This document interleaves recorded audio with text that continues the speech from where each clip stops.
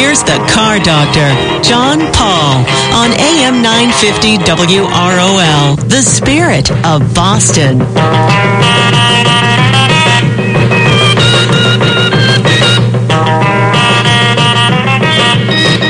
And good Saturday morning, everyone, and welcome to another edition of the Car Doctor program on AM 950 WROL, the spirit of Boston. Or you might be listening on Sunday night on AM 1260 WBIX, the Business Buzz. Either way, welcome to the program. And we have a few things planned for today. We are going to be talking with Jill Trotta from Repair Pal. And also there's some news out there about incentives for zero-emissions vehicles are being explored. This comes from State House News. It says, what's it going to take to get you into a brand-new zero-emissions vehicle? Massachusetts car buyers will be hearing that question more frequently in the next decade as the state scrambles to get some 293,000 additional zero-emissions vehicles on the road by 2025 to fulfill its obligation in a multi-state pact that aims to help states like Massachusetts meet greenhouse gas reduction goals while also creating sustainable consumer markets for zero-emissions vehicles.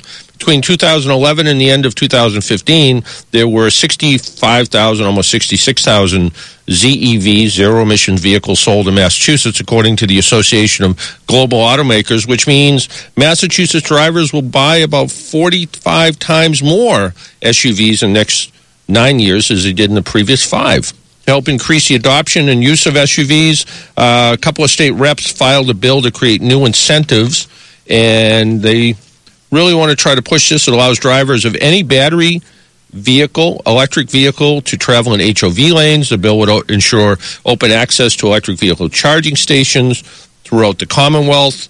Eldridge, one of the state reps, said the bill would help support all the important industries.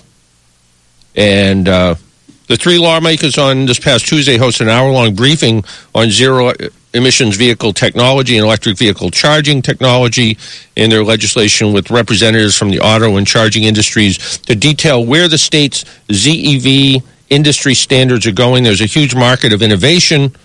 I don't know. We'll have to wait and see.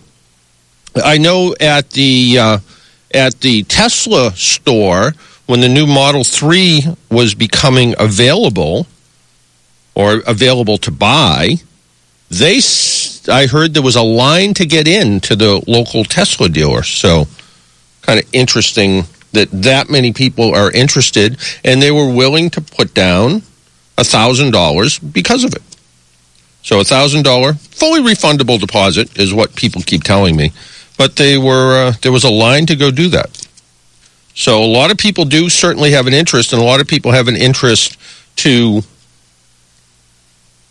get these cars that will go a reasonable distance, and a reasonable distance is, 250 miles or so between charges.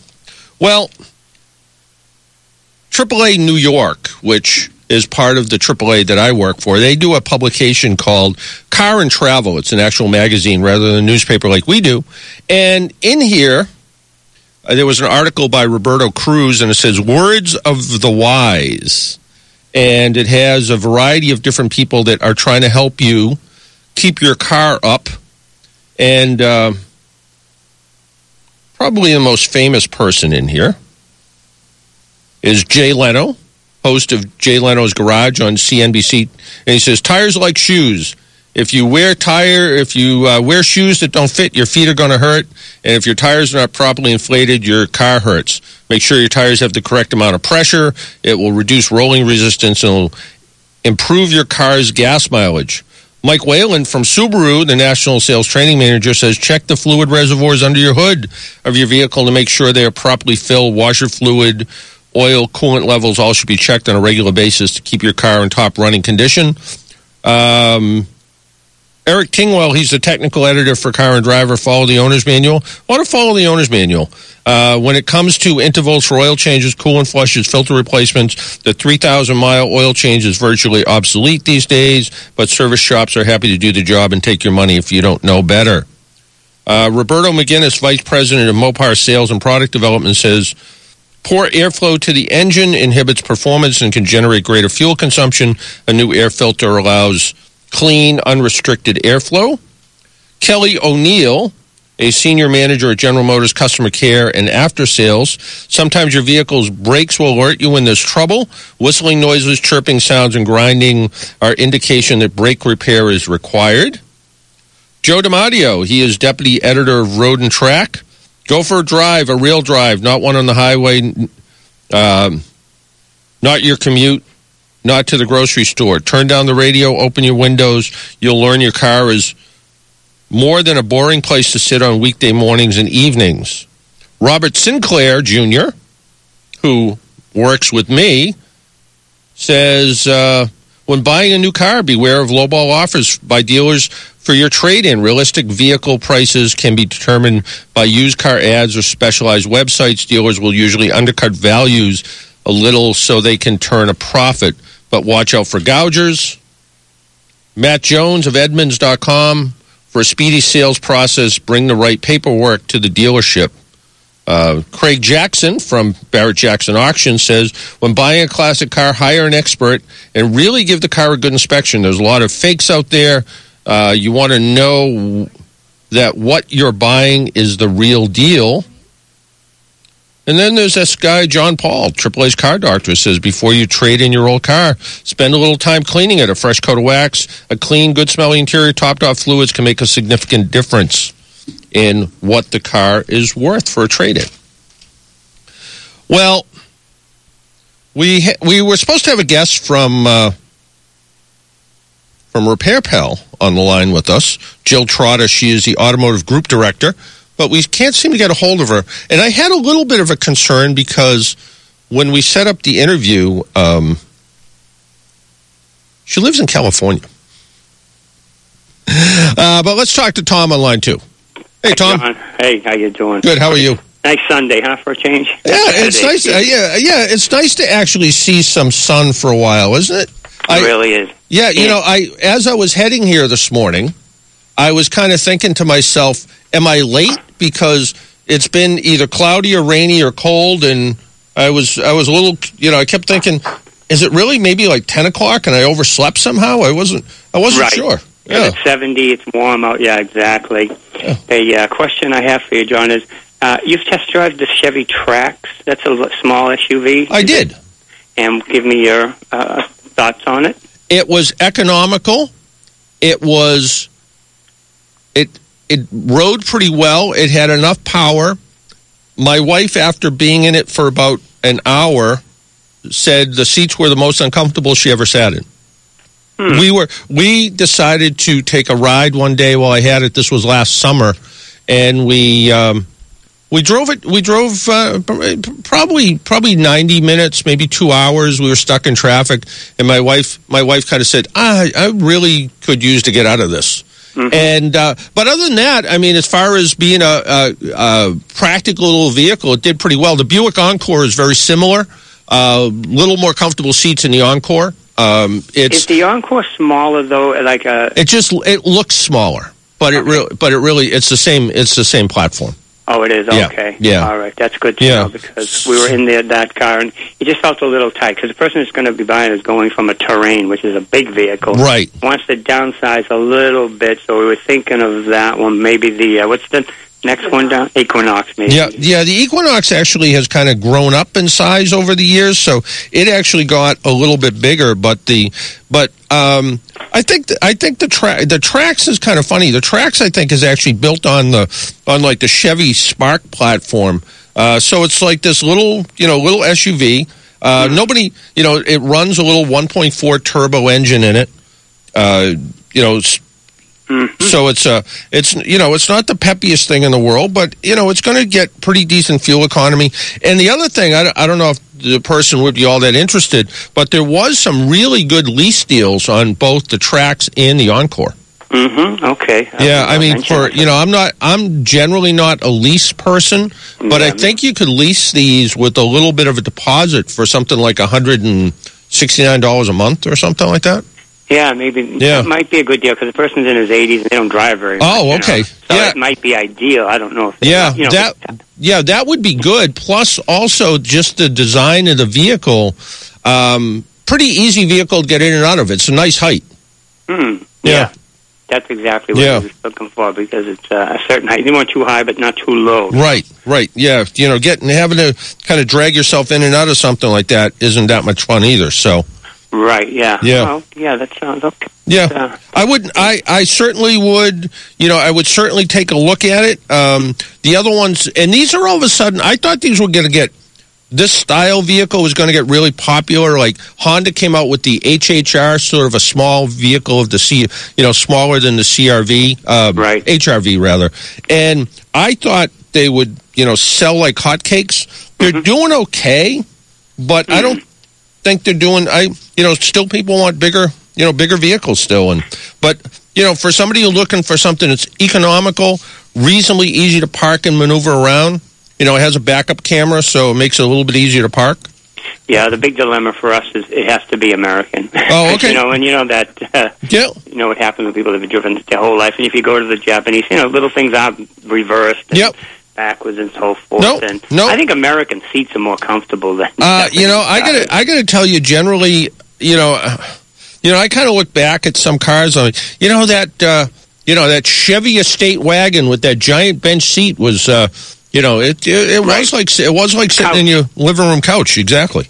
And the seats, and I noticed in the more of the Japanese cars, they're just not as thick. They don't seem as thick and as comfortable as American big vehicles. I don't know. Well, yeah, because everything adds weight. And it's sort of like the old idea of the best mattress for you is the one that's really firm.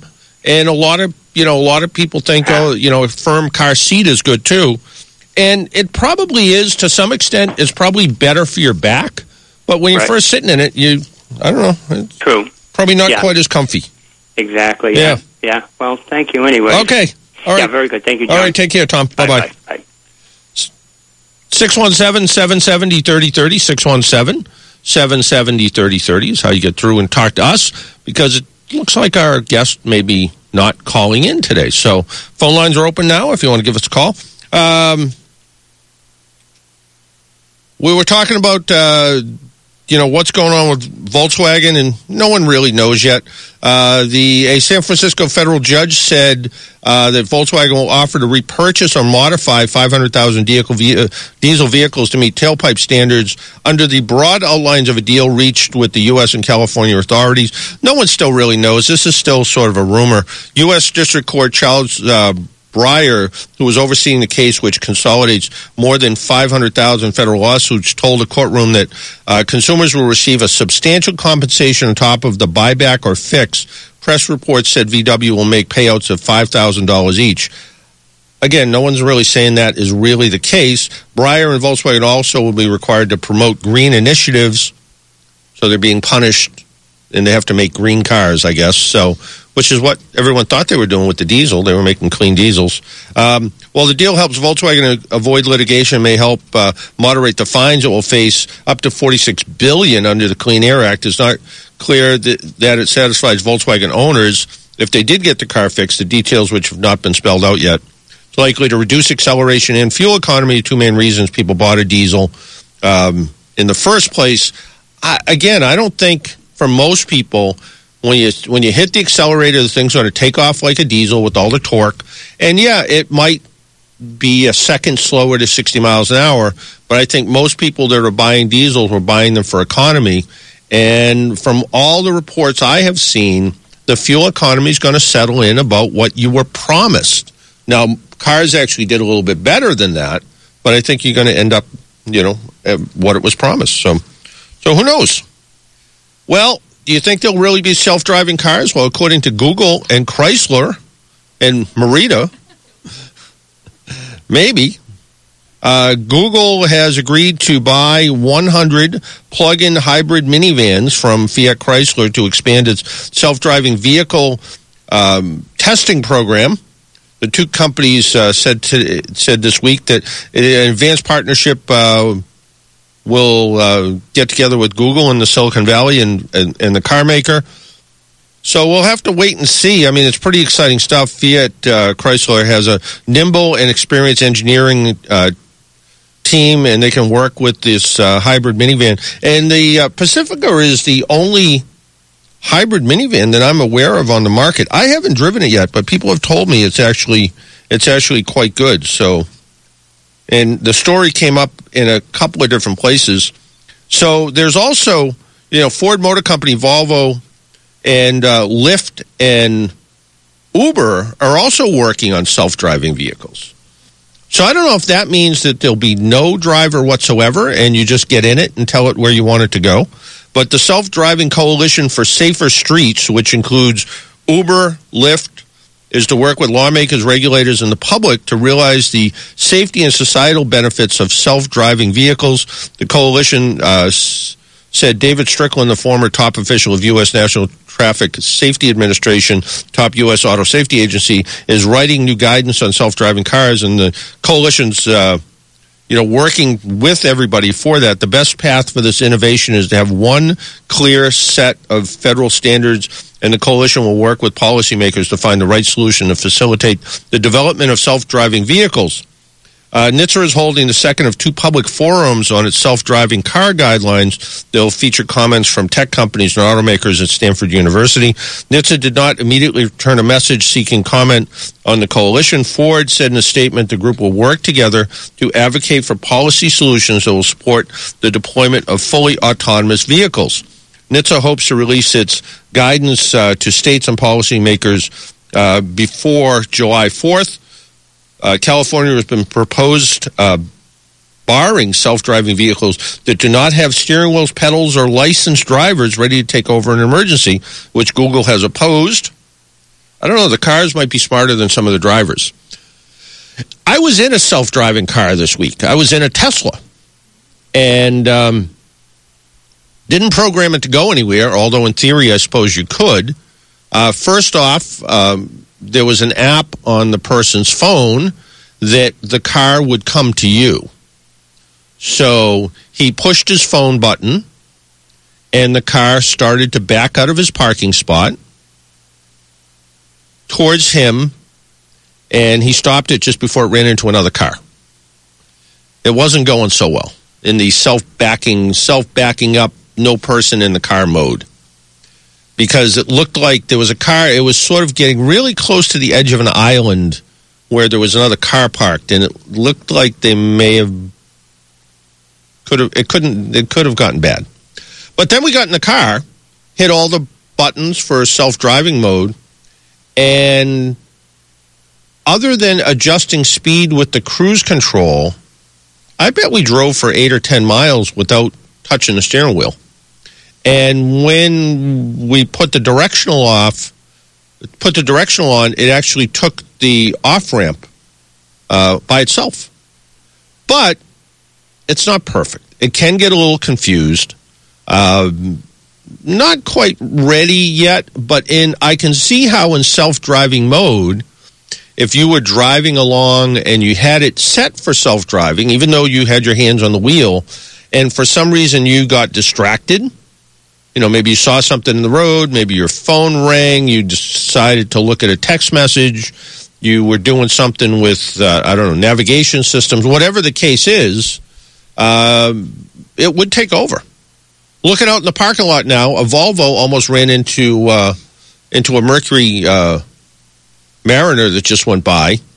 And who knows, if everything was in self-driving mode, that would have happened, nobody would have said anything, and they would have just moved on. So, big changes are in store for Honda's next-generation CR-V, the top-selling crossover in the U.S. last year. A prototype caught testing indicates the compact crossover will be bigger than the current version and will get some bold new styling. It looks like they're going to add a little bit of character to the car. The CR-V's taillights wrap from the tailgate around the side and up the side of the glass. They also stick out from the body of the vehicle, similar to the production version of Toyota's CHR, which debuted in Geneva this past March. The front of the CR-V caught in testing appears to use the same optional LED headlight design that's available on the Civic and has a more chiseled grille design of the current generation. Honda hasn't confirmed that a new CR-V will get bigger, though spy photographers report the vehicle looks larger on the road than the current version. There's also rumors of a 3-row variant of the model. A turbocharged four-cylinder engine is expected to be offered as an option, and maybe a hybrid version will be added to counter the hybrid RAV4 EV. A plug-in hybrid may also join that lineup, as Honda has indicated its plans to begin offering plug-in variants of their vehicles.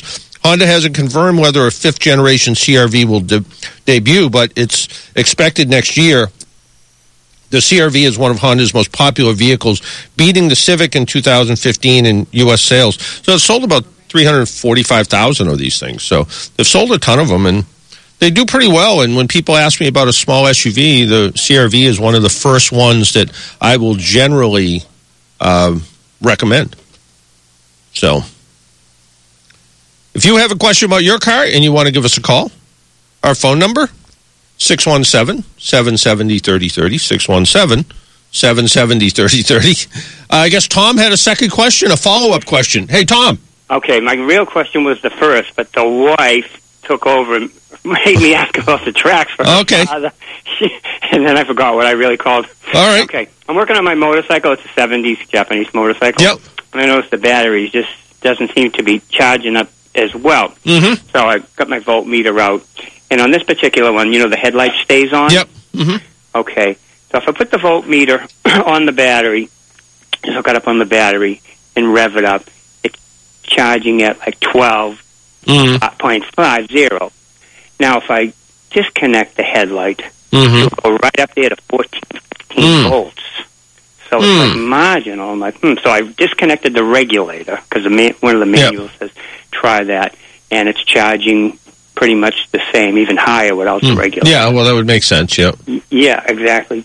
And so what I want to test is maybe what they call it, the parasitic drain. Yeah, well, that would tell you if just something is drawing the battery down when it's being parked. Right. But I figured I might as well check that anyway. So where does the meter go? Yeah, but that would be unusual that would be the case. Well, the only reason is I really haven't been driving it. Yeah. How old's the battery in this? I don't know, because I purchased it, and I'm not really sure. The guy said it was good, but that doesn't mean it. If I charge it up on my charger, it will go up to 13 volts. Right. And, I put it in, it starts fine. It seems almost like if it's running with it on, but just idling and working on it, not really driving. Even if I rev it up to $4,000 and hold it with that headlight on, it stays right at that 12.5, 12.6. Yeah, I mean, it almost sounds like the alternator's getting a little bit weak. Yeah, the stator. And it's certainly possible, but, the alternators don't go bad that often on motorcycles.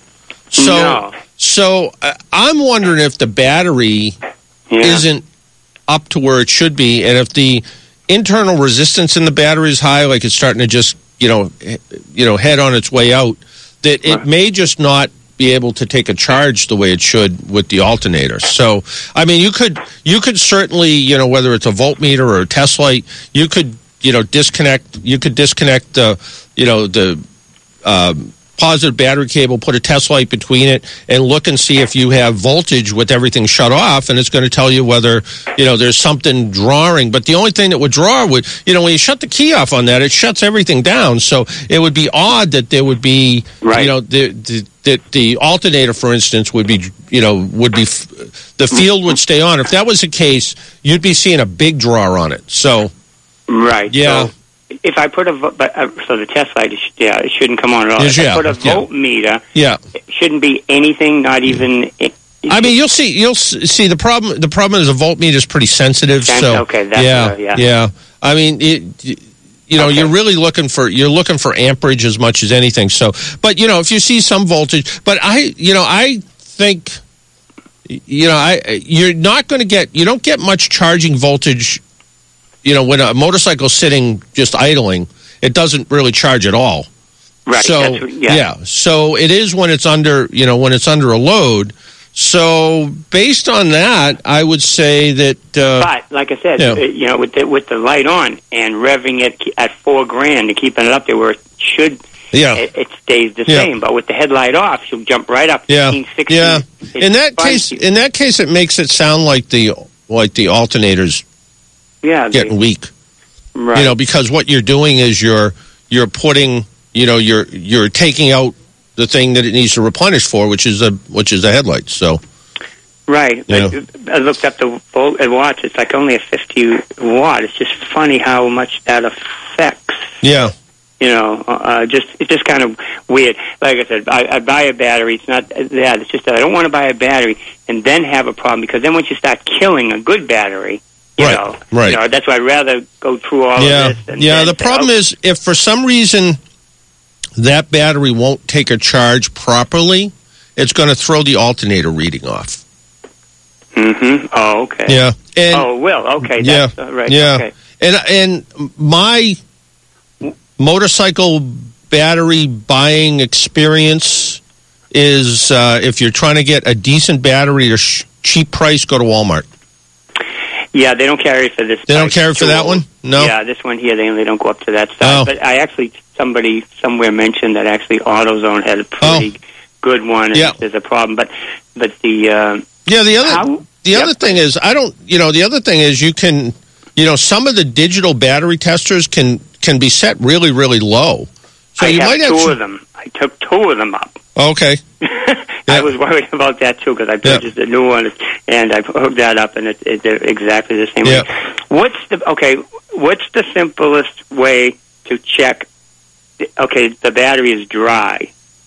You know what I mean? It doesn't have the. How can that be checked?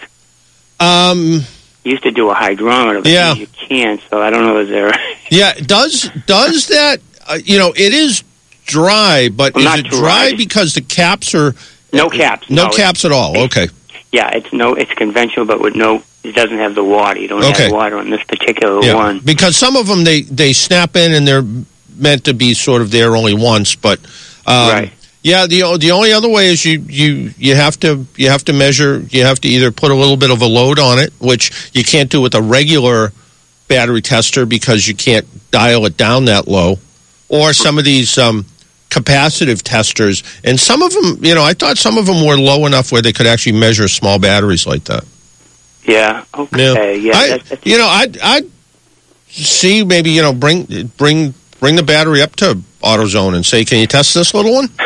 Yeah, that would be the last resort on that. Yeah, but I just figured I'd kind of like to if what you're telling me, it sounds more like a charging system problem. But again, I've run into a couple of things on boat motors and motorcycles where everything points to a bad charging system, and then you put a new battery in it, and all of a sudden it's fine. Right. Yeah. Yeah. No. I've heard that too. I like I said, I will, but I've done that in the past, and then it's been the charging system years ago, and then I've kind of ruining a new battery with it. So, because when you really think about it, the battery's job on a motorcycle is basically kind of to get it going, and then after that, it's not working a whole heck of a lot on especially a motorcycle from the 70s. Right. Yeah. It's just one of those things. Are you going to be doing trivia today? I don't know yet. Oh, okay. You know what? Okay, because I'm going to listen. Are you doing that cube on? Because I got a lot of plastic. I've got a lot of plastic stuff to glue together? Well, then we'll have to come up with something for you. Okay, great. All right. Hold on, Tom. All right, bye-bye. Bye. All right, we need to take another break. George, stay right there. We'll be with you in just a couple of minutes. If you would like to join us, 617-770-3030. We'll be right back.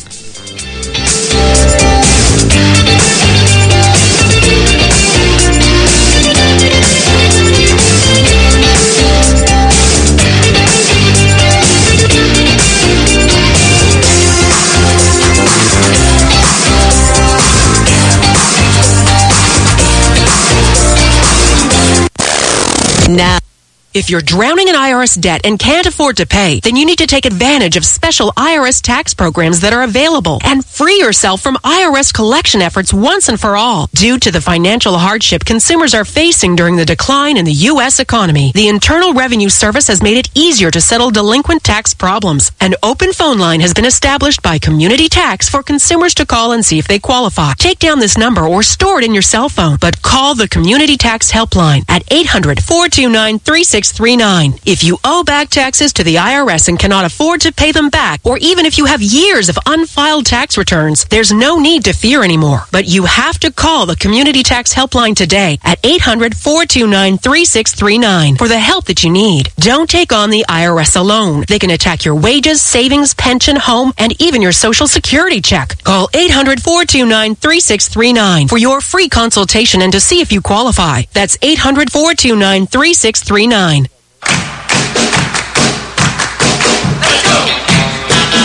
You've been listening to him for over 10 years now. Hi, this is John Paul, the Car Doctor. Good Saturday morning, everyone, and welcome to a special Car Doctor program. He's brought on many guests. With us on the phone is Wayne Carini. Wayne Carini is the host of Chasing Classic Cars on the Velocity Channel. That was Eddie Wood of Wood Brothers Racing. They're running the number 21 team. That's the number 21 car. I have with us as a guest Ezra Dyer. Back on the phone is Lauren Fix, the car coach. Good morning, Lauren, and welcome back to Boston. 8:30 in the morning, I bet you got a shock forecast. But with us on the phone is Herb Chambers. He's taken hundreds of calls. If you would like to join us, 617-770-3030, 617-770-3030. Let's go over to line one. Good morning, you're on the Car Doctor program. We have the Rick Question of the Week presented by executive producer Marita McKay. And given countless amounts of advice. I like to use the gasoline stabilizer that's actually made for marine use. 1 in 5 cars on the road have a dirty air filter. 1 in 5 cars on the road have a fan belt issue. You know, obviously your clutch went bad while it was under warranty. You just weren't driving the car because it was wintertime. All while keeping it real. Yeah, you know, some of those designs might have been not that well thought out. And of course, if you see an amber color fluid, could be gas, so run. That's bad. That's bad. Right? Yeah, you shouldn't get an inspection sticker that way because fumes and stuff can come up. John Paul is the Car Doctor. I don't know. It's just fascinating to me. Marita, have you ever been called my sidekick? We're so professional here today. Let's take a call. Thank you for your listenership the last 10 years.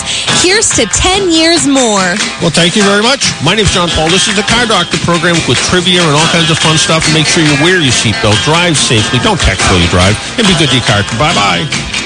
John, this is Pat Ryan. I just want to congratulate you on 10 solid years of broadcasting with us here at Salem Radio Boston.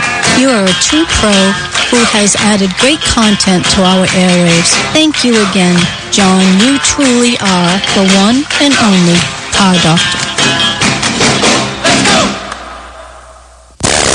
Now, let's get back to the Car Doctor.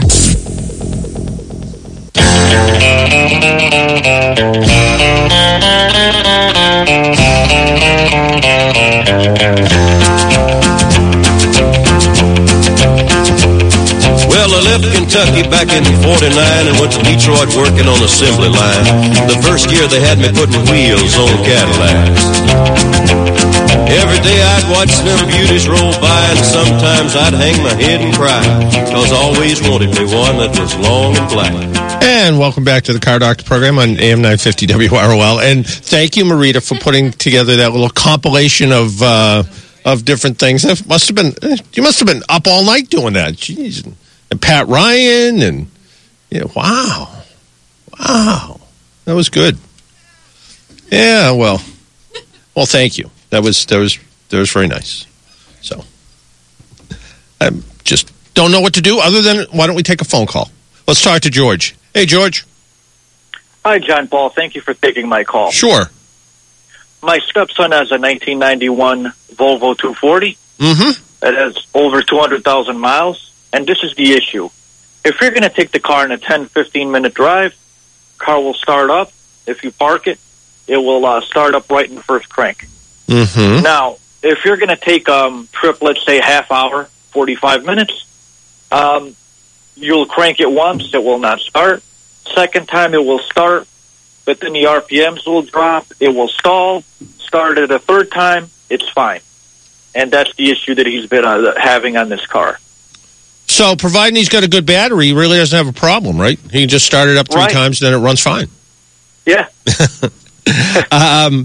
It's one of the things that I would look at is poor connections from the battery. There's also a relay, a fuel pump relay that sits under. I think it's under the dash or up into the fuse box under the dash somewhere. I would look at that as something that's getting, starting to act up and causing a problem, because I'm willing to bet when it doesn't start, it has spark, but it probably doesn't have fuel. Right. Yeah, so I bet if you got it to do exactly the things that you said, and you pulled a spark plug wire off while it wasn't starting, I would be willing to bet if you had a spark plug tester or a stuck a screwdriver in it and grounded it, I bet you would see spark, but I bet you wouldn't see fuel. And I would suspect maybe a fuel pump relay. Fuel pump relay. Yeah, that's kind of the direction that I would that is pretty common in these. So there's also a main computer relay that also helps run the fuel system. But the fuel pump relay is one of those things that seems to be something that can be more of a problem. And like I said, I recall it to be either it's part of it's near the fuel injection control unit, or it's the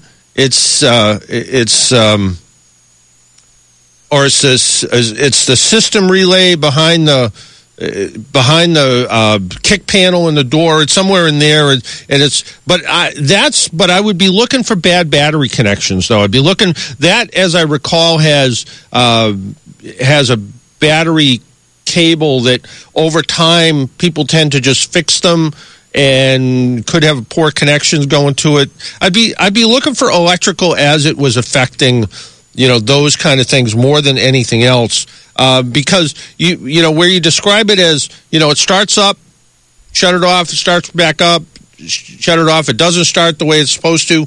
I'm willing to bet you're losing fuel for some reason. Right, yeah, because like I said, the second time it starts, but then the RPMs drop and drop and drop until it stalls. Right. So, I mean, the other possibility, I suppose, and I don't know, you kind of look at it and go, well, what could cause these kind of things? Could it be related to the throttle body? Could it be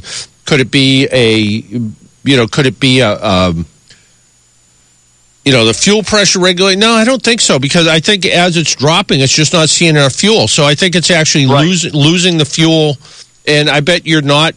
I think you're losing the fuel charge, and I'm willing to bet it's probably because when you're first turning the key on, the fuel pump, I bet, is not building up fuel pressure. So kind of the right thing to do would be put a fuel pressure tester on it and get it to cycle through the things that it does and see if it has fuel pressure or not. And if it doesn't, then look for why. And like I said, I seem to remember, way back when, fuel pump relay or the main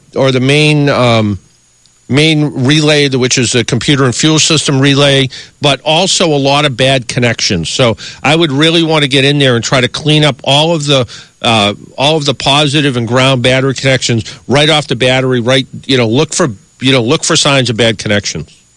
Right, and if anything's questionable, just throw new battery cables at it. And or at least just make sure there's a lot you can do with a voltmeter and look at voltage drop and see if there's problems. But I'm willing to bet corrosion is more of the issue somewhere, especially with a car that's 10, 25 years old almost. Yeah, that's what I'm considering. Yeah, exactly. Yeah. Okay, George. Okay. All right. Thank you so much. Take care. Thank you, George. Bye-bye. Yeah. Bye. I believe that's just a guess, but I want to say that's George from Connecticut, who's probably listening online. Our phone number again, 617-770-3030, 617-770-3030. How you get through and talk to us about your car and your car problems, should you have any. And maybe you have an old Volvo that you can help George with some of his problems. You can give us a call, and we'll share that information. Is there a car show going on or a car club going on that you would like to talk to us about? Big swap meet today going on in down in Mansfield at we'll call it Great Woods because it'll always be Great Woods to me. So, 2 top manufacturing executives are leaving Tesla, including the global head of production. I wonder what that really means. Does it mean that things are not as happy at Tesla as they should be? And in case you're interested, Mazda produced its 1 millionth Miata this year. In fact, this past month. 617-770-3030, 617-770-3030. Let's talk to Dale. Hi, Dale. Hi, John. How are you? Good. How are you? Good. Great show. Love it. Do a great job. What can we do for you this morning? Starting problem as well. It seems to be a common topic this morning, but I have a 2009 Jeep Grand Cherokee. Okay. And replaced the starter about 9 months ago, and then we didn't have any problem starting it. And just recently, off and on, when you go to start it, it's not turning over at all. And we have to attempt to start it probably 2 or 3 times before we can get it to start. So it's just sort of, doing nothing, and then we're keeping our fingers crossed, and a few more attempts will get it started again. So we had it looked at. They replaced the wiring harness, and they said they really couldn't find anything wrong with it, but just to be safe, they replaced I think they call it the pigtail. Mm-hmm. So that was done about 3 months ago, and it seemed to get better, but the problem is back again. So it's so when you go to start it, you go to turn the key and you go to start it, and it doesn't start. There's nothing, no click, no. Yeah, no click, nothing. Just the light on the dashboard. And so they put a starter in it, just sort of hoping for the best. Well, this was before this problem even occurred. We just had no start whatsoever. Okay. And then they put the starter in that solved the problem. But so that now this is sort of the secondary phase that's going on about 6-7 months later. I'm just wondering I wanted to mention that the starter was replaced, just so you knew that. And so we brought it in. They couldn't find anything, so they just replaced the harness, the pigtail to be safe. So, did they replace the starter relay? Do you know? No. No. I mean the starter relay sits inside, for want of a better word, the fuse box. I think Chrysler calls it the power distribution center. It's unusual on something that is this new that it would need a relay, but on the other hand, it's possible it could. That would be, the starter relay, like all relays, is just a switch that when you turn the key or push the button or however it starts, it just applies current to the starter, so the starter cranks over. Like I said, it's located in the engine compartment, in the like I said, Chrysler uses the term power distribution center or something like that. But that would be, if I had to just, throw something out there to guess at, that would be what I would guess at more than anything else. And again, it's a simple, doesn't take, it takes 5 minutes to replace it. Is it under warranty still by any chance? No. I mean, it has a lifetime warranty on the motor, but on the powertrain, but But would they replace the starter relay when they replaced the starter originally? No. Would they put in possibly a sort of a reconditioned starter, do you think? Maybe probably so. Could that be possible? It's possible that, it's possible that if it was a rebuilt starter, depending on how it was rebuilt. Last week I told a story about I put a rebuilt alternator in my own car, and And 6 months later, the thing failed. So the thing that's troubling though is that Jeep couldn't determine the problem. Right. I'm thinking, could it be fuel related? If it's making no sound, if you're turning the key, or is it got a push button start or a key? Key. Yeah. If you're turning the key and there's no sound, it's not fuel related. It's definitely related to the electrical. Now, could it be something like the neutral safety switch, which keeps you from starting the car when it's in drive, which is actually part of the transmission selector switch? Could that be it? It could be. Next time it doesn't start, try just turning the key, shifting it down into drive, put it back up into park again, or put it into neutral and see if it starts. Okay. If that's the case, then it's not the starter at all, but it's the neutral safety switch that keeps the car from starting when it's in gear, so it doesn't take off on its own. Okay. Short of that, my next, like I said, throw a dart out, up in the air and see where it goes. My next guess would be the starter relay. Okay. Which I'm surprised they haven't just done that just because, but yeah, they would have, putting the starter in is, obviously a good guess. Changing the part of the wiring harness that the connectors go to the starter, if they see signs of corrosion, was a good enough guess, I guess. Mm-hmm. But if you're not getting anything, you turn the key, you don't get, serious click or grind or something. Nothing. I would, my next thought from there would be the starter relay, because it's relatively simple, that it could easily fail, and that would certainly, give you all the same indications you're getting, and sometimes it'll start and sometimes it won't. So, and the other thing, of course, like you pointed out, is it a bad, factory rebuilt starter? Well, it could be. Yeah. And you said it got better for a while? It did.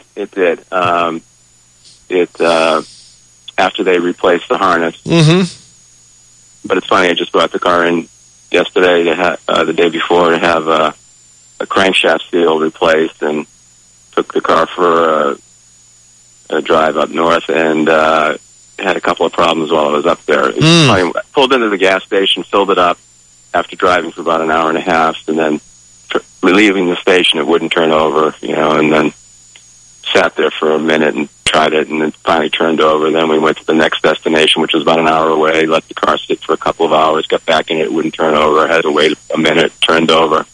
And, of course, we didn't start it turn it off on the way back for fear of getting stuck somewhere. So anyway. And it was exactly the same symptom when you went to start it, same thing, no noise whatsoever? Yeah, same so it wasn't crank, it was just nothing at all? Yeah, just... okay, because the only reason I say that is when you said they replaced the crankshaft seal, that always makes me wonder about the crankshaft sensor.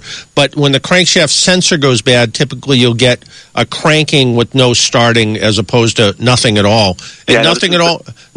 I'd go back to the starter relay and see what happens from there. Okay, so the starter relay or the safety neutral safety switch, which is part of the whole transmission shifting assembly. But a good way to check that is when it doesn't start. If you're just kind of like playing with it in your driveway, just put it, shift it, turn the key on, shift it into neutral, and then see if it starts in neutral. Okay. And if it starts in neutral, you know that it's not the starter at all, but it's part of it, and it's something called a transmission range switch, which just tells the computer that it's in park, reverse, neutral, drive, whatever. So if you get it to start, and you can try either moving it in and out of gear, whatever the case is, and try it. But for $15 or $20, I think I'd throw a starter relay in it. I don't think I think the part is pretty inexpensive. You hear about these situations where these electrical problems go on forever and they're, unsolvable.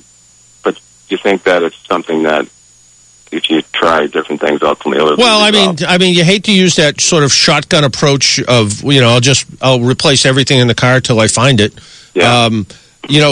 The other, and I don't remember who it was who actually said it, but sometimes, time is the ultimate diagnostic tool.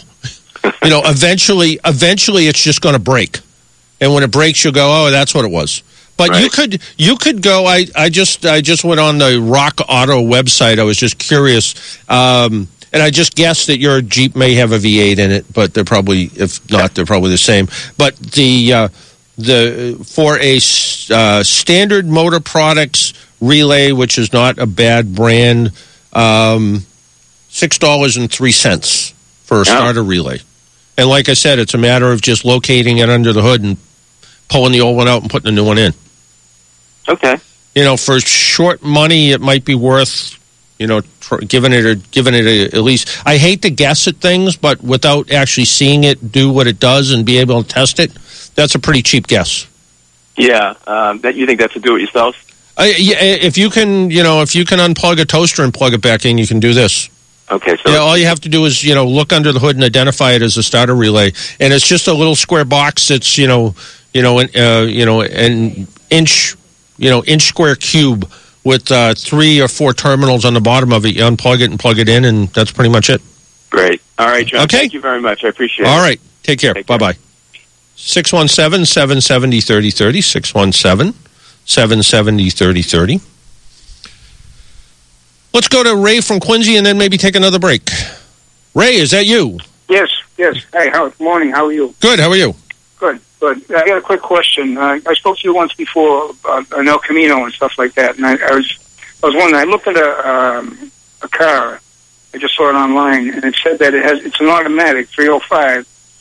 And it's first, second, and third, but no overdrive. What do they mean by that? First, second, and third. It means that the transmission's bad. Oh, okay. Yeah. I kind of figured that. Yeah. I figured they're not that old. Yeah. Okay. The way that transmission worked in that, the overdrive was actually a band that held a clutch drum in place, as I recall. And if you did a lot of driving around in second gear or doing a lot of downshifting, I think you'd burn that clutch band out, and when it did, you'd lose the overdrive. So yeah, it shifted first, second, and third, but it would just rev. It wouldn't change. It wouldn't change differential to maximize mileage. Yeah, exactly. So okay, yeah, so it's not. Yeah. It's not like the new cars where you press a button and you can go into. No. It's. I'm guessing. To me, it's got a bad band in the transmission. Okay. Yeah. Now, how expensive is that to fix? I mean, you're pulling the transmission apart. So you're pulling the transmission out. You're pulling it apart. If you're pulling it apart, you might as well overhaul it. So even that old it's probably a turbo 350 in there, maybe, or something. No, it's a 305. Oh, yeah, but I mean, what year El Camino is this? I think it's an 83. Oh, okay. So it's probably, but the transmission's probably a turbo 350 transmission, which is kind of, or it could even be a turbo 200. So it's a fairly light duty transmission, but I bet you're still looking at $1,500 to rebuild it. No kidding. Wow. Yeah. Okay. Yeah. That's a good thing to know. And another question: a car that doesn't have a mileage on it, how does that affect the value of the car? I mean, if the speedometer doesn't work. Well, I mean, what happens is it's on a car that's old, it doesn't affect it as much as if somebody's got a 1965 car and they say it's only got 100,000 miles on it, it's going to that raises the value. If it's a 65 car with 300,000 miles on it or unknown mileage on it, it really isn't going to affect the value.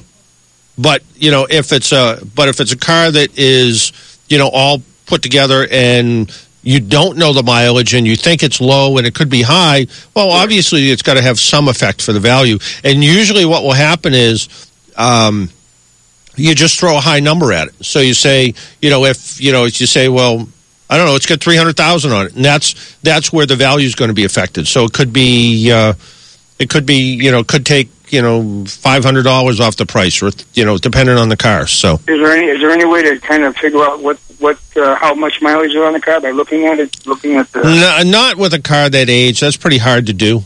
Okay. Yeah, one of the things though I would be cautious on that car is look for frame rust, look for subframe rust. You said that. Yeah. I remember you said that. That was great. Yeah, I'm kind of leaning towards the 350 if I can. Because the 305 engines had camshaft problems too. Right. I remember you said that. Yeah. Yeah. I was just getting closer because it's summertime now and people are starting to throw them out everywhere. Yeah. And I was just kind of looking at them. But then somebody told me that they were thinking about making an El Camino again, coming out with them. Well, not. I mean, in Holden, the Australian version of General Motors, they always had something that looked like an El Camino. And Hyundai's claims they're going to come out with something that is sort of an El Camino kind of car. So I saw one at an auto show. It looked pretty good at the auto show. So you never know. Yeah, no. Yeah, part of the problem was, when they came out with the El Camino, it was kind of half a car, half a truck. Right. And then what happened was, trucks stopped being trucks. I mean, you can get trucks with, heated and cooled seats and, every option in them. So it's still a truck, but it's a truck as nice as any car, where before it was kind of like, well, I need a truck sometimes, but I want to drive a car. And now the trucks are cars and cars are not. So Right. Okay. Okay, great. Thanks. All right. Thank you. Bye-bye. Let's go to Dan, we lost Dan. Okay. Why don't we take another break? My name's John Paul. This is the Car Doctor program. And why don't we do a little trivia for a package of Q-Bond. And the trivia question is, sort of like the El Camino, there was a Chevrolet pickup truck that had a sort of unique name to it. Boy, this is the vaguest trivia question in a long time. Sort of had a unique name to it, and it was a very specialized pickup truck in the 50s, and it was as close to a car, but it was truly a pickup truck.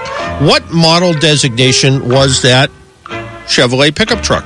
You know the answer? Give us a call at 617-770-3030. And during the break, I'll try to clarify the question, at least in my head.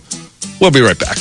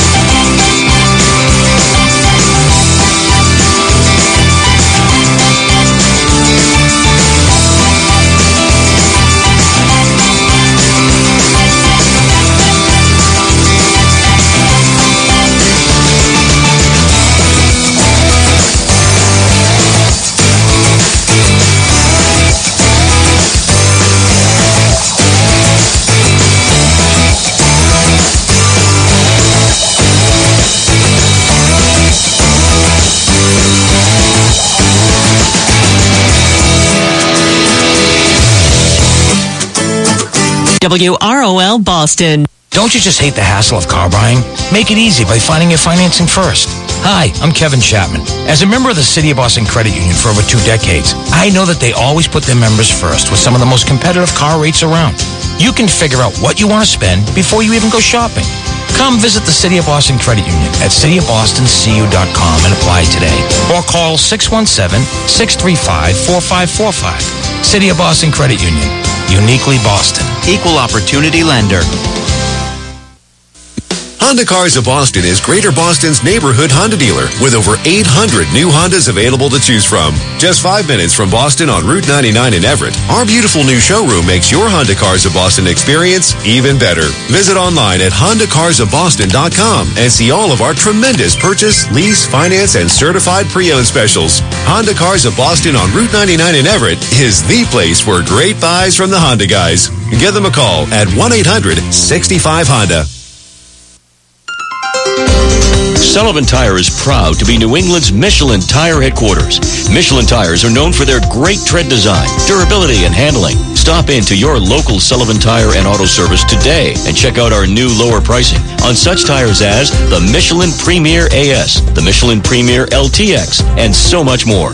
Remember, we'll keep your car running right all season long. Stop in for our thorough factory scheduled maintenance check. Our ASE certified technicians will check out your battery and charging system, radiator and antifreeze, inspect your tires and air pressure, brakes, all system fluids, steering and suspension, belts, hoses, the exhaust system, exterior lights, wiper blades, and more. Head to any of our 68 locations to save big on a great selection of Michelin tires and check out the best auto maintenance in the industry. Call 877-592-TIRE or visit sullivantire.com. Peace of mind driving. You deserve it. We provide it. Now, let's get back to the Car Doctor.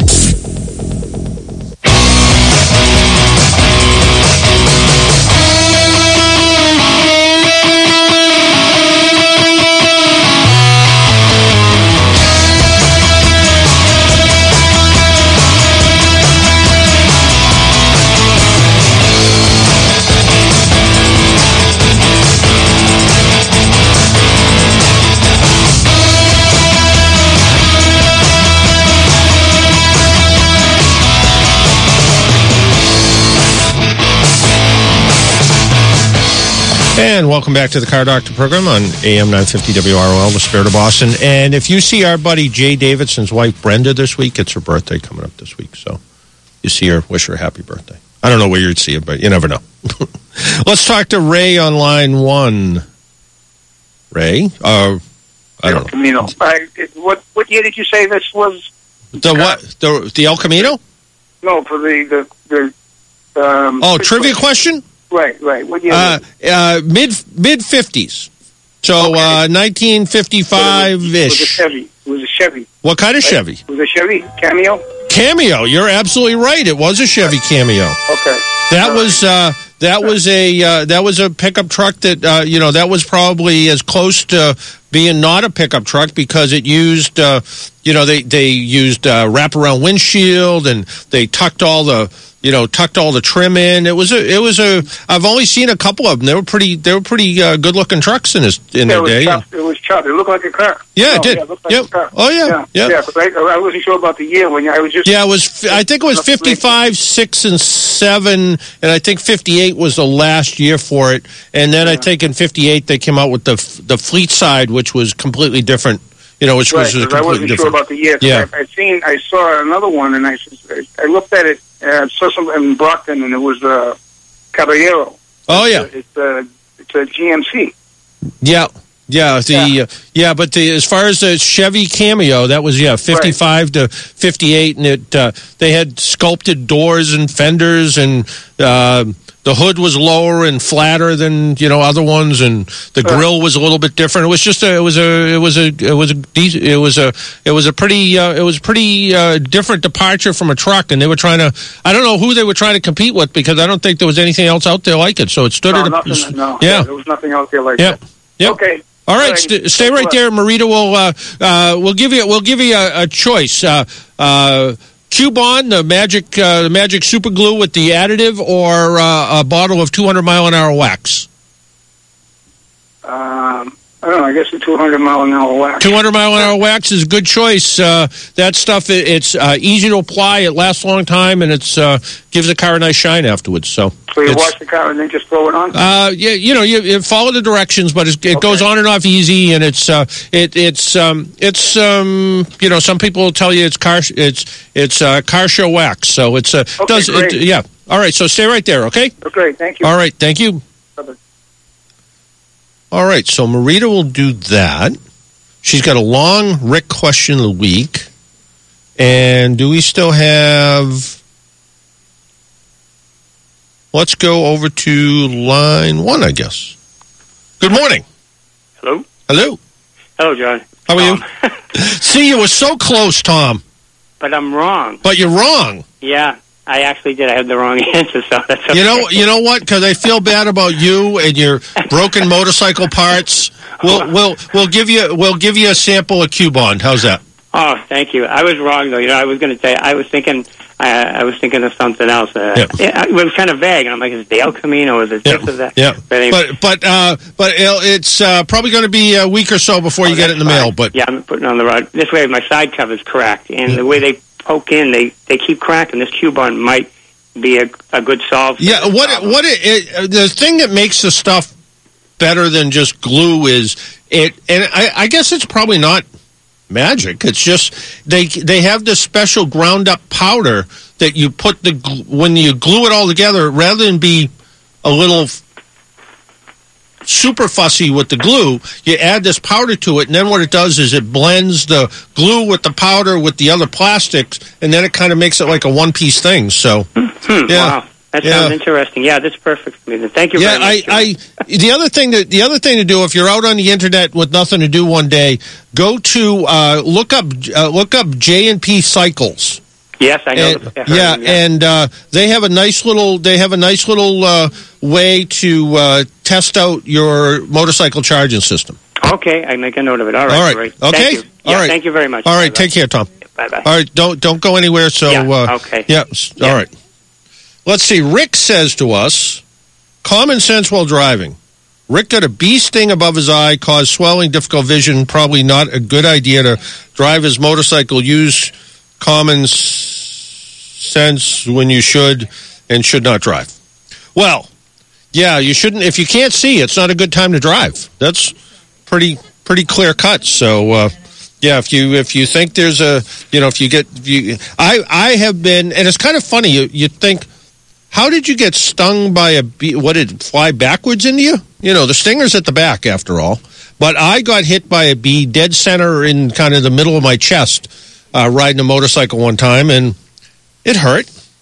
And yeah, but if your vision's a little bit hampered, especially if your eye's swollen, probably isn't the best idea to be behind the wheel or behind the handlebars of anything at that point. So, just something to think about. Well, apparently the Hyundai Elantra is not selling that well, which is sort of a surprise. But Hyundai Motor Company hoped to fresh styling would help the Elantra keep its spot behind the Civic and the Corolla. Instead, after January's redesign, sales actually didn't do as well. Through the first 4 months of 2016, Hyundai sold 51,000, almost 52,000 of its number 2 selling U.S. model, a 34% decline from a year earlier that caused the Elantra to slip into 5th in the segment behind the Sentra and the Focus, narrowly ahead of the Chevrolet Cruze. Meanwhile, sales of the redesigned Civic soared about 29% from a year ago because, well, the old Civic wasn't that good. That's why. Well, I shouldn't say that. They cheapened up the Civic for a while, and it felt a little tinny, and then they kind of came back right away and sort of fixed it. So now the Civic is a really nice car. And the new Civic, the brand new Civic with the turbocharged engine in it, they did a really, really nice job with it. Blaming the sales downturn, there's the redesigned 2017 Elantra. They're hoping to ease some sticker shock a little bit with a 36-month lease, $2,000 down and $169 a month, $10 per month less than Honda asked for the Civic. Not all that unusual during launch phases, according to Jim Traynor, who's a very nice guy, actually, wrote in an email. We're adjusting incentives accordingly to restore our historical positioning of the fiercely competitive segment. The Elantra is a nice little car. They actually did a nice job with the Elantra. So to Ray in Quincy, you will get some wax. To Tom in Weymouth, you'll get some glue. Hopefully the two people don't get them confused and glue one thing together and cause other problems. Well, there's going to be a smaller, I was saying the GMC Terrain is getting bigger. Apparently there's going to be a smaller one coming out in the next couple of years, the 2018 Terrain. Spy shots of a camouflaged next-generation GMC Terrain show a compact crossover will lose its toaster-shaped silhouette and adopt a sleeker, less upright shape with a raked windshield and what looks like a lower roofline. It looks sort of like the picture makes it look like a Cadillac SRX from 2005, which is not necessarily not a compliment, but either way. The next generation Terrain will get its corporate cousin, the Chevrolet Equinox, are expected to shrink a little bit, which, again, seems a little funny. Mercedes actually is coming out with a pickup truck. Whoever thought that would actually be the case, but Mercedes is coming out with a pickup truck. Spy shots taken in Germany have merged with a much-discussed pickup Mercedes-Benz. The truck is likely to be based on the GLT, or named GLT, and it will be based on the Nissan Navara, which it appears to have all new sheet metal. So it's going to be kind of this joint effort between Renault, Nissan, and Mercedes. I don't know. We'll see whether they actually sell it or not. And the other big news is it looks like Nissan is just bought or is buying controlling interest in Mitsubishi. Mitsubishi has not been doing great in the United States, but they have some pretty good products. Let's see, what do we got?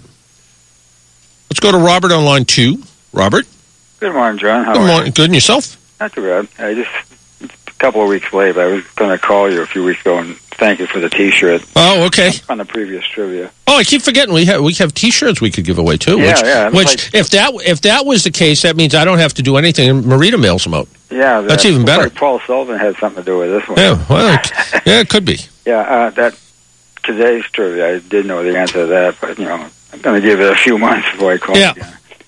Also, I believe Chrysler, about the same time period, they had a Dodge with like a car back end on it. You know how the fins were big and that? Yeah, I can't remember what they called it. They might have had a special name for it. I do remember seeing it. Maybe even the Plymouth, when they had Plymouth trucks around too.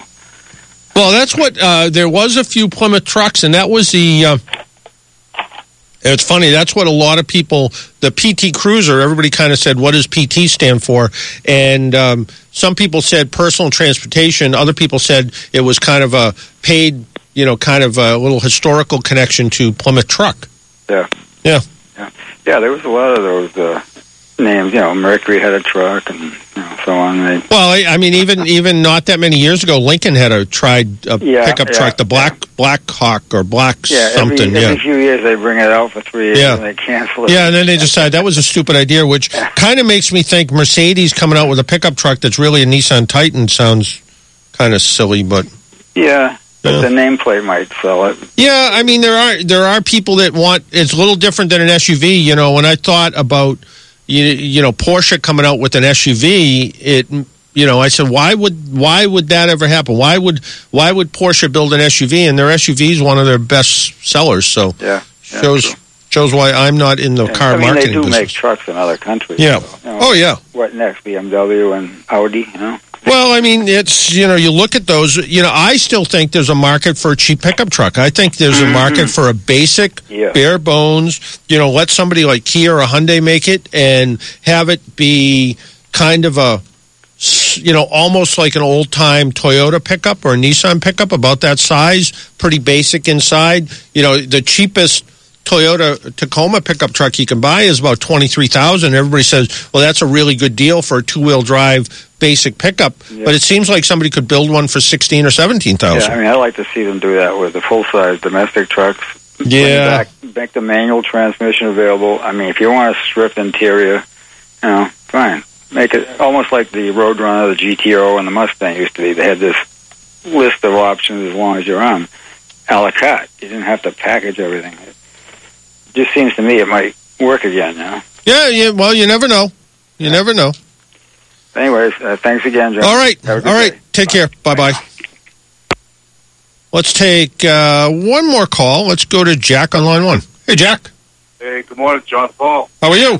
Top of the morning to you. Top of the morning to you as well. I'm okay. Hey, a friend of mine selling a 2005 Lexus 430 LS. Yeah, LS 430, yeah. Yeah.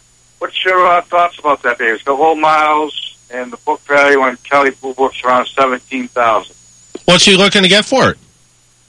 Best offer around 17. About 17, yeah. I mean, they're awful nice cars. I mean, what year did you say it was? An 05. 05. That was the car that way back then, Consumer Reports said that's the luxury car they're judging every other luxury car by. How's maintenance on. Yeah, reliability is really good on those cars. Even with all the electronics in it, they have historically had, some good reliability numbers. So there is there's no reason to think that they wouldn't be. It is, you think about reliable cars, you think about Toyota and Honda, and, Lexus is, for want of a better word, Lexus is, about the same. So, it's hard to say with a car that's getting older like that, but generally speaking, you look at that car and go, it can't be a whole lot wrong with it, but again, it's, what is it, 11 years old, right? Yeah. Yeah, so an 11-year-old car is an 11-year-old car. It can still have problems, but it isn't anything that I would really worry about. The engine's bulletproof. The transmission's bulletproof. Some of the electronics could come back to haunt you, I suppose. But yeah, it's like a medium-range horsepower engine supposed to get over 20 miles a gallon on the highway. Yeah. I mean, they do pretty well. It's the kind of the technology in the car sometimes can be a little bit of a headache sometimes, but no, I wouldn't. If you're looking for a big luxury cruiser, that's a nice car.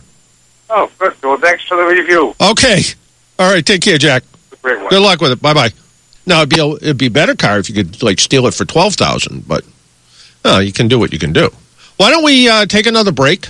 My name's John Paul. This is the Car Doctor program, and if you would like to join us, maybe you have a question about your car, give us a call at 617-770-3030. We'll be right back.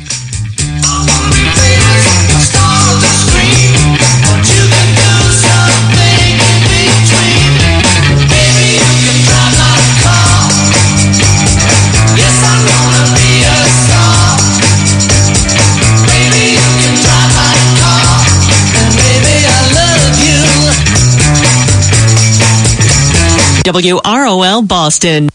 Passing down generational skill sets and knowledge is part of what made this country great. We need to get back to that.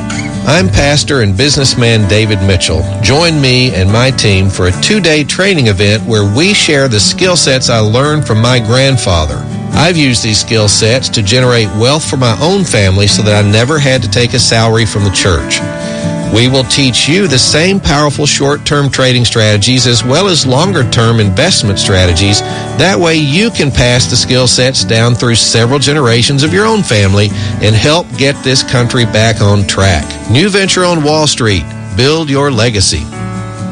Coming to the Boston Marriott Newton Hotel, June 24th and 25th. Only $99.95 for your entire household, plus a free ticket for a friend and a full money-back guarantee. To register, call 877-907-TRADE. That's 877-907-8723. Or go to nvows.com. That's nvows.com. Honda Cars of Boston is Greater Boston's neighborhood Honda dealer with over 800 new Hondas available to choose from. Just 5 minutes from Boston on Route 99 in Everett, our beautiful new showroom makes your Honda Cars of Boston experience even better. Visit online at HondaCarsOfBoston.com and see all of our tremendous purchase, lease, finance, and certified pre-owned specials. Honda Cars of Boston on Route 99 in Everett is the place for great buys from the Honda guys. Give them a call at 1-800-65-HONDA.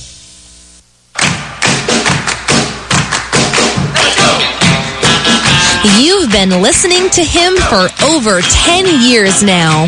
Hi, this is John Paul, the Car Doctor. Good Saturday morning, everyone, and welcome to a special Car Doctor program. He's brought on many guests. With us on the phone is Wayne Carini. Wayne Carini is the host of Chasing Classic Cars on the Velocity Channel. That was Eddie Wood of Wood Brothers Racing. They're running the number 21 team. That's the number 21 car. I have with us as a guest Ezra Dyer. Back on the phone is Lauren Fix, the car coach. Good morning, Lauren, and welcome back to Boston. 8:30 in the morning, I bet you got a shop full of cars. But with us on the phone is Herb Chambers. He's taken hundreds of calls. If you would like to join us, 617-770-3030, 617-770-3030. Let's go over to line one. Good morning, you're on the Car Doctor program. We have the Rick Question of the Week presented by Executive Producer. Marita Mitchell. And given countless amounts of advice. I like to use the gasoline stabilizer that's actually made for marine use. 1 in 5 cars on the road have a dirty air filter. 1 in 5 cars on the road have a fan belt issue. You know, obviously your clutch went bad while it was under warranty. You just weren't driving the car because it was wintertime. All while keeping it real. Yeah, you know, some of those designs might have been not that well thought out. And of course, if you see an amber color fluid, could be gas, so run. That's bad. That's bad. Right? Yeah, you shouldn't get an inspection sticker that way because fumes and stuff can come up. And John Paul is the car doctor. I don't know. It's just fascinating to me. Marita, have you ever been called my sidekick? We're so professional here today. Let's take a call. Thank you for your listenership the last 10 years. Here's to 10 years more. Well, thank you very much. My name's John Paul. This is the Car Doctor program with trivia and all kinds of fun stuff. And make sure you wear your seatbelt, drive safely, don't text while you drive, and be good to your car. Bye-bye. John, this is Pat Ryan. I just want to congratulate you on 10 solid years of broadcasting with us here at Salem Radio Boston. You are a true pro who has added great content to our airwaves. Thank you again, John. You truly are the one and only Car Doctor.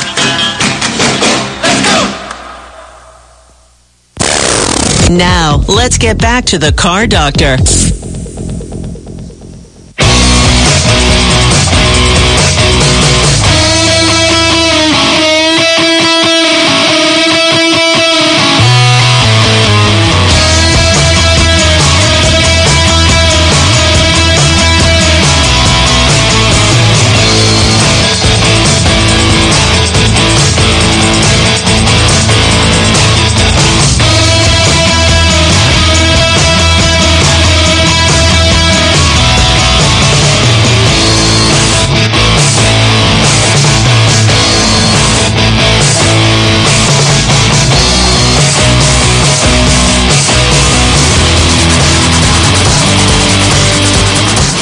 And welcome back to the Car Doctor program on AM 950 WROL, the Spirit of Boston.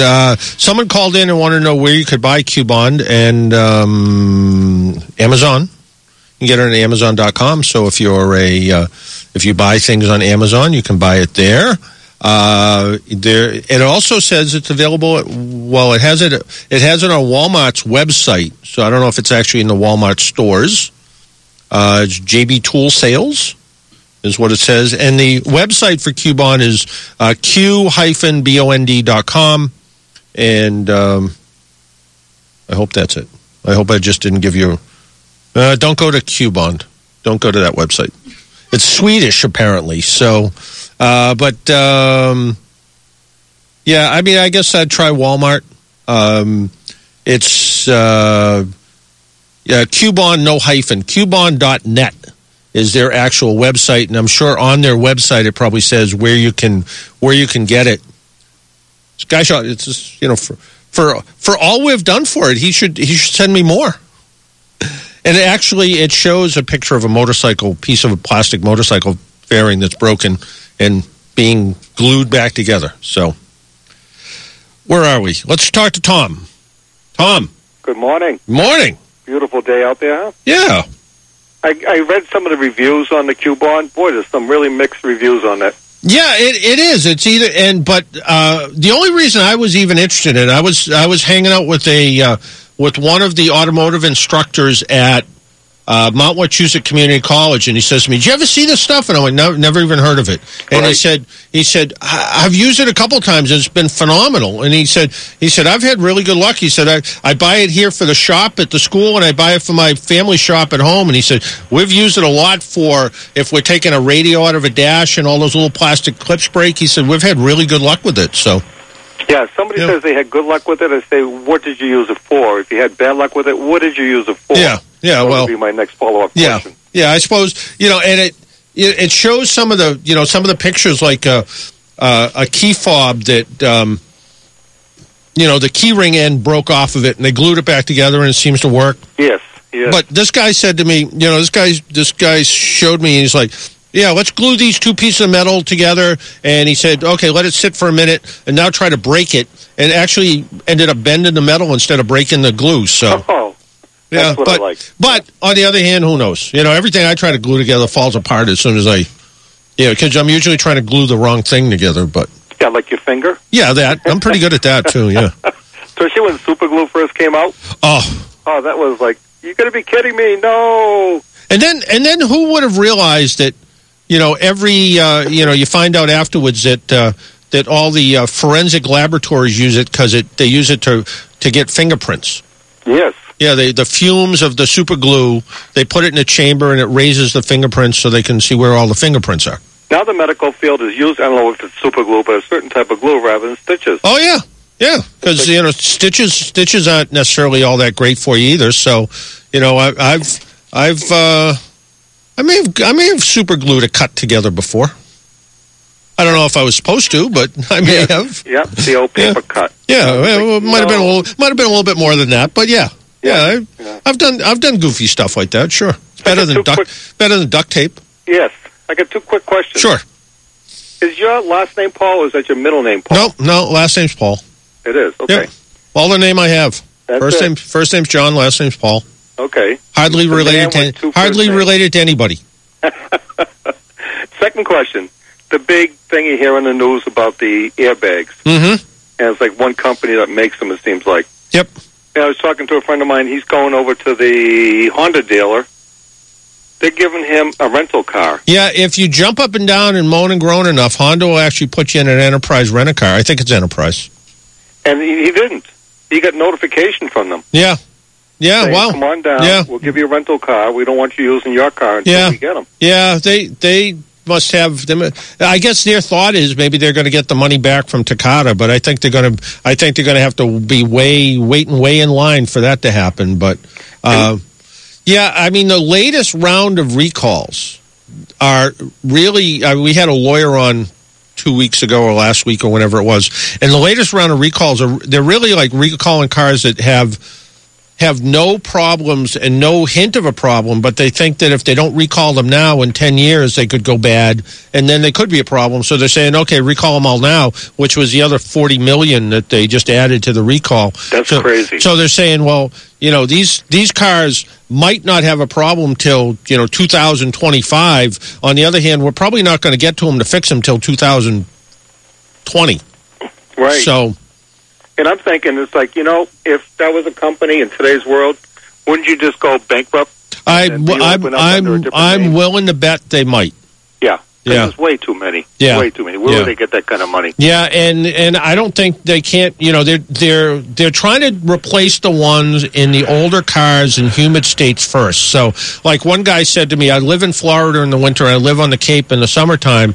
I live in the two most humid areas, and they tell me they might be able to get to it by November or December. What should I do? And I said to them, don't run into anything. Yeah. Because I don't have another answer. I wouldn't disconnect the airbag because there's a chance that there's nothing wrong with it, and until they can get the replacement parts, don't hit anybody. Amazing. Yeah. Well, listen, it's going to be a great weekend. That's what I understand. If it rains or snows, it doesn't matter. It's still a great weekend. Anytime you get up and take a breath. That's it. Big amen on that. Listen, have a great week. All right, you too, Tom. Take care. Bye-bye. Hey, look, it's Paul Sullivan just making his way into the studio. It's like that line from that movie Airplane, Or no, it was The Naked Gun. And they asked Leslie Nielsen, you ever take a risk? He goes, every time I dine out. That was it? Yeah, same thing. Hey, I was thinking, you had a lot of cars in your lifetime? For a while. Well, yeah, now people give you things. But when you had to buy them yourself. Yes. Yes. Did you ever name your cars? No, never. Why? I've never been that fond of a car that I wanted to name it. Okay. Not even a term of endearment. Sometimes, like I had the Blue Bomber and the Silver Bullet and piece of crap. My secretary has a name for the Jeep. Oh, calls it the Death Trap. I worked with somebody who had a Pinto in his day and called it the Blue Flame because of the potential that they would catch fire. Well, remember I just said the Blue Bomber? Yeah. It was a Pinto. Oh, okay. It was a Blue Pinto, yeah. My wife, on the other hand, does name her cars. And her PT Cruiser was Priscilla. For the P? For the P. Okay. Her Volkswagen Cabrio was Beach Bunny. I don't know why. Okay. Did you take it on the beach? No. Okay. And her Volkswagen. Did you only use it when you're at the beach? Down the Cape? No, okay. no. But Right. and her Volkswagen that she has now, it's black with a beige roof. Yeah. And if you use your imagination, Okay, what would dark with a light beige top remind you of? Oh no, you're putting me on the spot here. And I'm going to defer to Marita. And sometimes it comes in a 16-ounce glass. Oh, Guinness. There we go. Yeah. The Irish guy should know that, huh? Sorry. So my apologies. So I looked at it one day and said, "Well, if you're going to name it Guinness." And Joanne didn't really seem to fall in love with that. I thought you were going to say she said brilliant. No, but then she sort of adapted to it now. And I actually took a freshly poured Guinness and sort of held it up from a distance. Yeah. And I'm like, see the resemblance? Yeah. And it was, it's like a piece of art. It is, exactly. So Guinness is the latest name. But I've never named any of my cars. Even my very first car, which was a black Rambler, I was tempted with just calling it Midnight Rambler from the Rolling Stones song, and it just never, no. Okay. Yeah, not your cup of tea. Marita, you name your Toyota? Ethel. See? Ethel. People, and that's why people have said to me, they talk about car sharing technologies and, not having cars. And I said, people who think of cars as appliances are such a small percentage of the population because no one ever names their washing machine.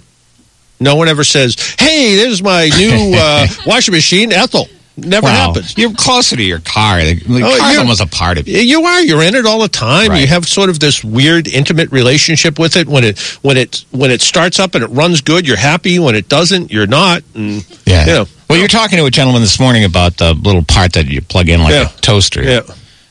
But when I open my hood, it's like it's like Kevin in Home Alone going down cellar. Yeah. It scares me. I can't do that thing. That's okay. Yeah. I can't name 3 Irish songs. So yeah. See, everybody has their skill. Yeah. Well, no, it's motivation and interest. That's what it is. I understand. Yeah. And innate talent too. And you were born to be the car doctor. I guess I was. I heard your self-flagellation, by the way. Oh, yeah, that was great. Marita did a nice job. Marita did an outstanding job. I have one piece of criticism on it. What's that? All right. Marita says that you have accepted hundreds of callers. I suggest you've accepted thousands of callers. Thousands, yeah. Well, I mean, it's 500th show here, so you would think. Yeah. Yeah. So if you average only 2 callers, which you kill, you're way more than that. Yeah. All right, we're cutting into your time. Are you? What time is it? I don't know. It's past time. You're just bored and you want to go home. Yeah, not yet. I have work to do still. Here? Yeah. Okay, good. Yeah, I know. By the way, Marita did a really nice job on that. She did. That was really good. Yep. And it was a complete surprise. All of a sudden, I heard it and went, "What the heck's that?" Yeah. No, that was great. Wonderful job. Thank you to Marita. Thank you to Santos. Thank you to Pat Ryan for the nice little thing in there too. So.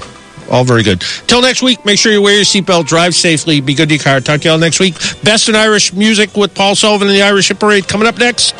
Bye-bye.